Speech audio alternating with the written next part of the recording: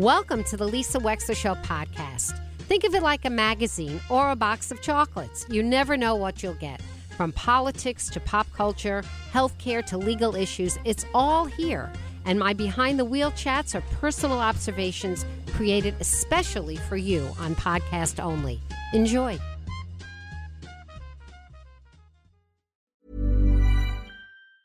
Jewelry isn't a gift you give just once. It's a way to remind your loved one of a beautiful moment every time they see it. Blue Nile can help you find the gift that says how you feel and says it beautifully, with expert guidance and a wide assortment of jewelry of the highest quality at the best price. Go to BlueNile.com and experience the convenience of shopping Blue Nile, the original online jeweler since 1999. That's BlueNile.com to find the perfect jewelry gift for any occasion. BlueNile.com.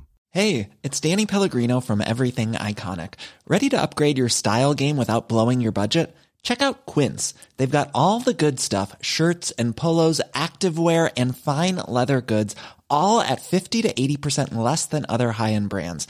And the best part? They're all about safe, ethical, and responsible manufacturing.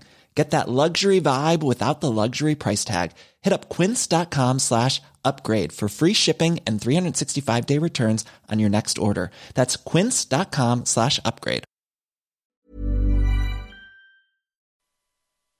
Welcome back to the Lisa Wexler Show, 203-333-9422. Joining us now is Alex Traiman, the Jerusalem Bureau Chief for the Jewish News Syndicate, which, if you want to subscribe, is free in your inbox every single day, or they are quoted and reported in a lot of other news services. He is in Jerusalem right now, and I am sure is going to tell us the latest on the news on the war in the Middle East. Alex Traiman, welcome to the Lisa Wexler Show. Thank you so much for coming on today.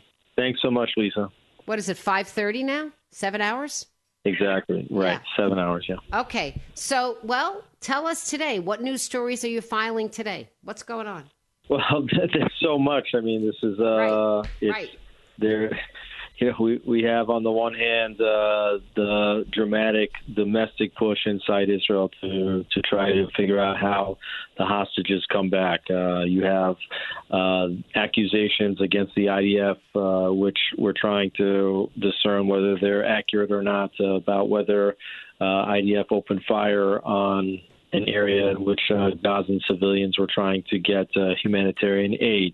You have infiltration attempts and the sending of unmanned aerial vehicles from southern Lebanon into Israel, and what Israel is doing in response to that. You have the United States potentially pulling its forces and infrastructure out of Iraq after numerous attacks by Iranian terror entities on U.S. infrastructure there. You have the attacks by U.S. and U.K. on different infrastructure and inside Yemen, which the Houthis are using to attack commercial vessels and naval vessels in the Red Sea. So all this is going on at the same time. Yeah, there is a lot going on. I'll tell you what the latest news headline that chilled us yesterday. This is the headline that Israel is preparing for the fact that there may be women hostages that come back pregnant by Hamas rapists. Exactly. I saw that one as well. And I'm not sure if there's specific intelligence that leads Israel to believe that that is the case, that there are. But there have been numerous reports that the sexual abuse and violence committed against the hostages, both on October 7th and since captivity has began, is very real. It's very real. And I've been reading these hostage accounts of people that look away. In other words, former hostages who were saying that when they asked about the condition of the women that were being kept, people couldn't meet them in the eye, which meant that they felt that it was confirmed that this kind of abuse was happening. And I was reading that internally in Israel, they were figuring out how to help women suffer from this trauma and be able to make a choice about whether or not to abort the baby or to keep the baby, and that whatever they were going to do, they were going to be supported in that choice. Is that what you're hearing on the ground in Israel also? I mean, I saw these reports, and sometimes it's not. I haven't spoken to anybody specifically to confirm what preparations are or aren't being done at this point. It was on a good news story that came out yesterday, but certainly there's been numerous preparations and ongoing efforts to try to help victims of both sexual abuse and physical violence in captivity and the PTSD that occurs from being held in captivity, and also for soldiers that have been injured in war, that have seen their comrades right next to them get killed and coming back with significant post-traumatic stress from what they're undergoing. I mean, we don't know what the emotional toll, the total emotional toll of this war is going to be. So, Alex, tell me a little bit about your background. You're not speaking with much of an accent, if any. Are you an American? Well, yes, I grew up in the United States, in the Northeast, in New York, New Jersey. But I've been living in Israel since summer of 2004 and spent a lot of time here as a journalist, as a documentary filmmaker, and also working in the Israeli startup scene. And I've been the head of JNS, Jewish News Syndicate, for the last 6 years. And tell us a little bit about the Jewish News Syndicate. What is it? Well, it's a syndication service that's been providing articles about what's going on in Israel, politics, security, diplomacy, a bit of culture, and also covering major art stories that relate to Jewish concerns, particularly in the United States, which we've been focusing a lot on the rapid increase in all forms of anti-Semitism, from just intimidation to what's appearing on social media, what's taking place on the university campuses, and also the increase in violent anti-Semitism. Yeah. And on the ground in Jerusalem, are you coming back and forth, Alex, or are you mostly there? Well, I'm based here, but I do travel to the States usually several times a year. What is the morale like now in terms of, because every war has its ups and downs and sideways. And I have very close family in Israel. My son-in-law is Israeli, very close family in Israel. What is the morale like, if you could, and if you can't generalize, maybe you can help us understand the various sections of how people are feeling and thinking about the war right now? Yeah, there's numerous different elements which make up the overall sense of morale. There's definitely a unity and a common cause whereby the entire nation supports the Israeli troops in going into Gaza, in trying to completely and totally dismantle Hamas, attempt to rescue the hostages, take out Hamas's senior leadership, blow up the tunnel shafts, and make sure that Gaza will be a demilitarized zone. That is something that every single Israeli from left to right really agrees with. So you don't have any kind of anti-war mentality here. They understand that this was a war that was launched on Israel, and that Israel has no choice but to defend its territorial integrity, its sovereignty, and its future by launching this war. That said, there's also there is significant fear, on behalf of many Israelis who have loved ones that are either trapped inside Gaza as hostages, have lost people on October 7th. There was over 1,200 people killed and literally thousands injured, and also have loved ones or close friends, sons, daughters, husbands, brothers, sisters that are literally fighting on the front lines inside Gaza right now. Tremendous trepidation, people checking the news every day to see if somebody that they know or love could have been killed, God forbid, hoping that you're not really hearing about how many soldiers are getting injured. Yeah, but yesterday there were dozens, right? Yesterday there were dozens, or it was reported yesterday, maybe it was the day before, that dozens were injured in Gaza in, I think, attempting to blow up a building. I think we saw that. Well, actually, 21 soldiers were killed as they were trying to detonate buildings, and they do that. The Soldiers Engineering Corps have been detonating buildings by planting explosives in the buildings. Once the explosives are set, they leave the building, they detonate.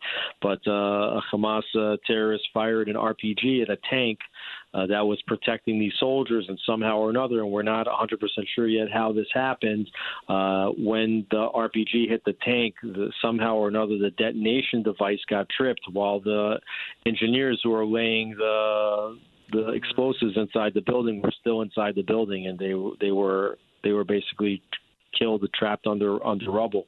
But aside from all those that are killed, and we have close to 225 soldiers killed so far since October 7th, which compared to the 9,000 or so Hamas terrorists that IDF says that they've killed so far is probably a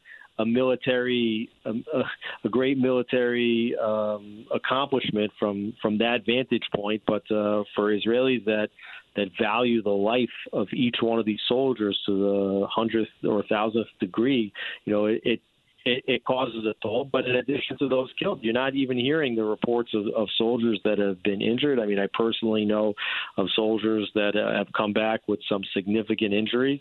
And so you have this, which is really weighing on all of the Israelis. And then also like a big question marks about the military, the upper levels of the military leadership and the intelligence leadership and the political leadership, which have many misconceptions that have presided here for decades that led us into October 7th, and apprehension about whether that leadership is capable of finishing the job and changing the strategic picture.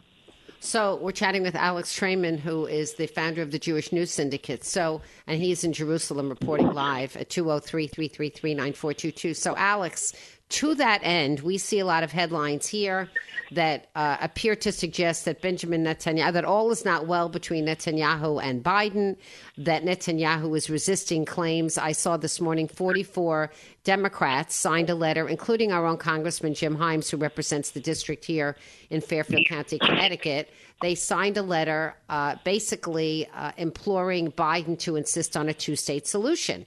And what we are hearing here is that Netanyahu does not want to even have that conversation. What is it? What are you hearing on the ground in Israel? What's going on there with respect to that?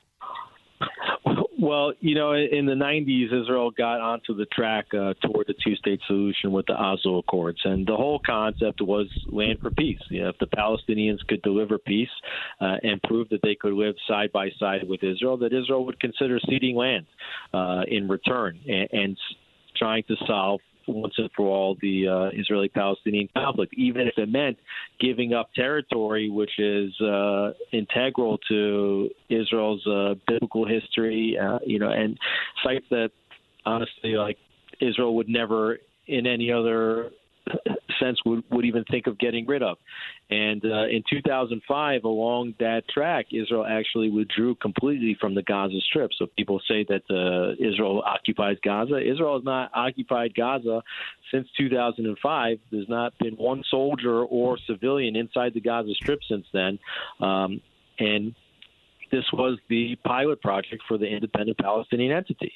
And what happened? The Palestinian Authority was given control of Gaza in 2005. Within a year, the Palestinian Authority lost control of the Gaza Strip. It was taken over by Hamas. And then Hamas was actually voted into power by the Gazans, and since then you haven't had any elections inside the Gaza Strip. And what Hamas has done is turned what people said could be the new Singapore of the Arab world in the Middle East, this coastal enclave on the Mediterranean.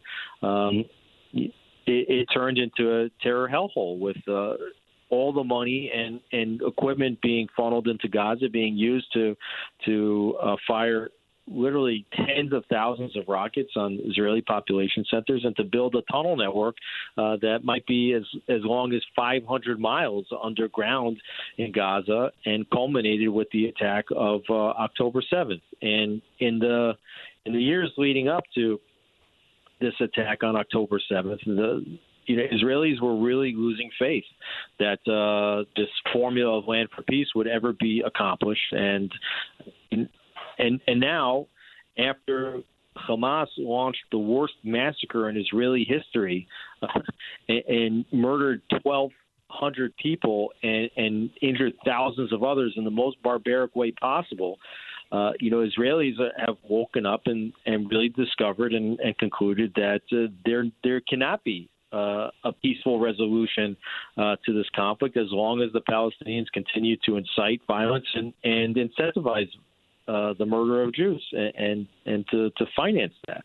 And so the very idea that this worst massacre would lead now to a two-state solution when the entire formula was always meant to be land for peace, when the Palestinians deliver war, and to think that they're going to get land in return for that, there's not even one Israeli right now. I mean, whatever, maybe there's some, but I would say 95% of Israel right now is pretty firm that a Palestinian state is not going to be the result of what happened on October 7th. And I think that for Netanyahu and much of this country, they think that the Biden administration and Western Europeans that are pushing this are quite frankly rather obtuse right now, and it is causing a bit of a discord. So I'm hearing you. We're chatting with Alex Traiman from the JNS, the Jewish News Syndicate in Jerusalem.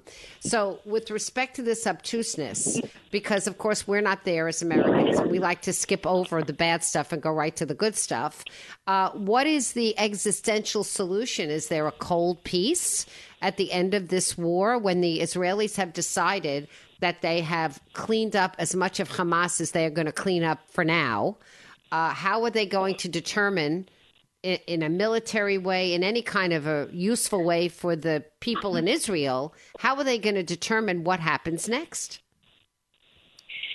Well, we're still in the middle of the war, and there's not any really easy answers. But what has to happen is that number one, that the Palestinian people understand that October 7th was an absolutely fatal mistake, and that this war is won by Israel in a absolutely conclusive way, and to the extent that Hamas and the other terror organizations that participated in that are completely defeated to the extent of humiliated, such that they understand that launching an attack like they did on October 7th will always result in the type of military campaign that Israel's launched as a result, and that such action should never be taken again, because the only thing that any party in this region respects is strength. And as long as the Palestinians or any other entity think that they can defeat Israel some way militarily, they will attack. So Israel has no choice but to emerge as the victor of this war and the strongest player in the region. It's also important to note that really this is not a war simply between Israelis and Palestinians, and has really been mischaracterized that way. If you look at what's happening now, we spoke about this a few minutes ago, Israel is being simultaneously attacked as we speak by Hamas in the Gaza Strip, by Hezbollah in southern Lebanon, and by the Houthis in Yemen. And if you connect the dots between those three terror organizations, they're all funded by Iran. All of them. And if you look at what else Iran is doing in the region, and they've attacked U.S. interests inside Iraq, inside Syria, they've attacked inside last week in Pakistan. You see that Israel and its allies, which now include the United States and the United Kingdom, which have been carrying out airstrikes in all of those places, are fighting against Iran and its proxies. So this is this war has to expand, and it already has expanded past Gaza, and Iran has to lose this war, because as long as Iran gains by terrorizing the region, they're going to keep doing what they're doing. They have to know that Israel and its allies will not tolerate any of these attacks any longer, and they need to be defeated in a very, very conclusive way. I think in the view of many Israelis, that means that the Islamic Republic that rules Iran needs to go, and that that country needs to be turned back over to its citizens who don't really support the actions of this repressive Islamic Republic that terrorizes the entire region as developing illicit nuclear weapons. Now, so that's a big part of it. And another big part of it is, what's going to happen now with those living in the Gaza Strip that have had their houses and their neighborhoods destroyed. In any war situation in modern times, which includes the civil war in Syria, in which 13 million people were displaced, and including the Russia-Ukraine war, in which 8 million people were displaced, millions of people were resettled outside of the war zone, and they were able to flee. And here you have a situation in which not one Gazan has been permitted to leave the war zone, despite the fact that the conditions for them are very dangerous. And they probably have no place left to go. And I think that that's something that needs to be solved, and that Gazans that want to prepare a better future for themselves and their children might have the opportunity to leave if they choose to do so. But the idea that the Palestinian Authority, which lost control of Gaza to Hamas in 2006, would now gain control of it again because the international community gives it to them, or the idea that there's going to be a Palestinian state that emerges after this horrific attack, I mean, these are not solutions that Israel is going to be comfortable with. Alex Traiman, I thank you very much for coming on the show. By the way, today is a Jewish holiday in the calendar. It's called Tu B'Shvat. It's a holiday that celebrates the planting of trees. I would say no state in the Middle East has been more committed to turning a desert into a Garden of Eden than Israel, from its founding days to the magnificent fields and forests and everything else that didn't exist in 1947 but started existing forward in 1948. It's called Tu B'Shvat, and it's one of my favorite holidays on the Jewish calendar because it's just all about planting trees. And I just wanted to mention that because you're in Jerusalem, which is such a magnificent city, such a beautiful city. Absolutely. Yeah. Well, Alex, thank you very much for giving us the landscape of what's going on. We're going to invite you back periodically because you're there and because you really see it in a very big picture, in a very real way, and without a lot of the gloss that we get in the United States, which unfortunately seems to be biased with its own agenda. So we appreciate your point of view. You are there. And thank you very much for joining us on the show. Thanks so much for having me. Pleasure. Alex Traiman from JNS, and you can find jns.org online wherever you look, and you can subscribe to their daily newsletter. I do. We'll be right back.